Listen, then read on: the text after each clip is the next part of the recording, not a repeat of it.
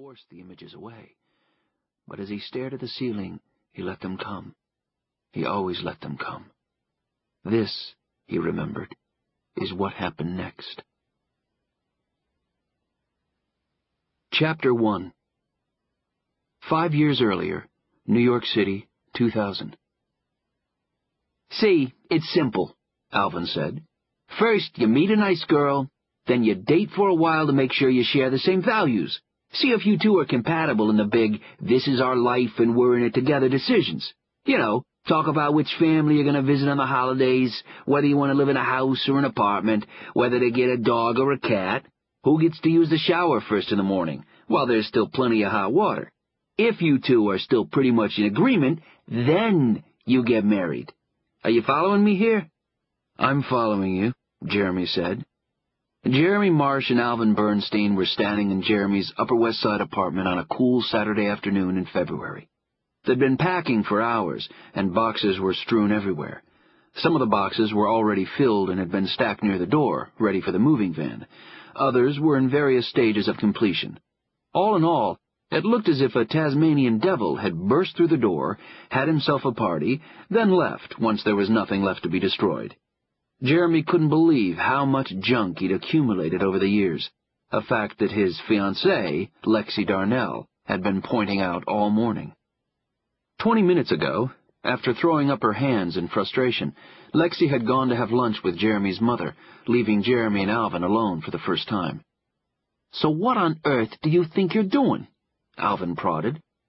"Just what you said." "No, you're not. You're messing up the order.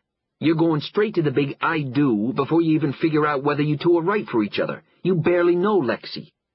Jeremy shoved another drawer's worth of clothing into a box, wishing Alvin would change the subject.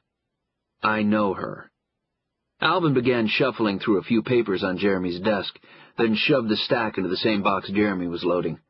As Jeremy's best friend, he felt free to speak his mind. "I'm just trying to be honest here. And you should know that I'm saying what everyone else in your family's been thinking in the past few weeks. The point is, you don't know her well enough to move down there, let alone marry her. You only spent a week with her.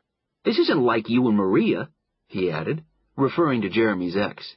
"Remember, I knew Maria too, a whole lot better than you know Lexi, but I still never felt as if I knew her well enough to marry her." Jeremy removed the pages and put them back on his desk, recalling that Alvin had known Maria even before he had, and still remained friends with her. So, what if I was doing this?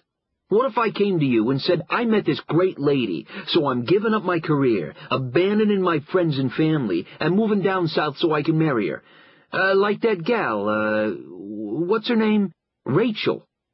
Rachel worked at Lexi's grandmother's restaurant, and Alvin had hit on her during his short visit to Boone Creek, going so far as to invite her to New York. I'd say that I was happy for you. Please. Don't you remember what you said when I was thinking about marrying Eva? I remember, but this is different. Oh, yeah, I get it, because you're more mature than me.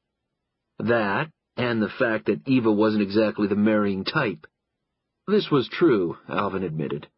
While Lexi was a small-town librarian in the rural South, someone hoping to settle down, Eva was a tattoo artist in Jersey City. She was the woman who'd done most of the tattoos on Alvin's arms, in addition to most of the piercings in Alvin's ears, making Alvin look as if he'd just been released from prison. None of which had bothered Alvin. It was the live-in boyfriend that she'd neglected to tell him about that finally doomed their relationship. Even Maria thinks this is crazy. You told her? Of course I told her. We talk about everything. I'm glad you're so close to my ex-wife, but it's none of her business, or yours. I'm just trying to talk some sense into you. This is happening too fast. You don't know Lexi. Why do you keep saying that? I'm going to keep saying it until you finally admit that you two are basically strangers. Alvin, like Jeremy's 5 older brothers, had never learned how to drop a subject. The man was like a dog with a bone, Jeremy decided. She's not a stranger. No? Then what's her middle name? What?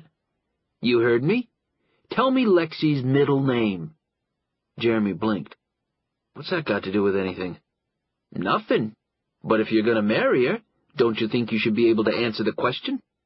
Jeremy opened his mouth to answer, then realized he didn't know. Lexi had never told him, nor had he ever asked.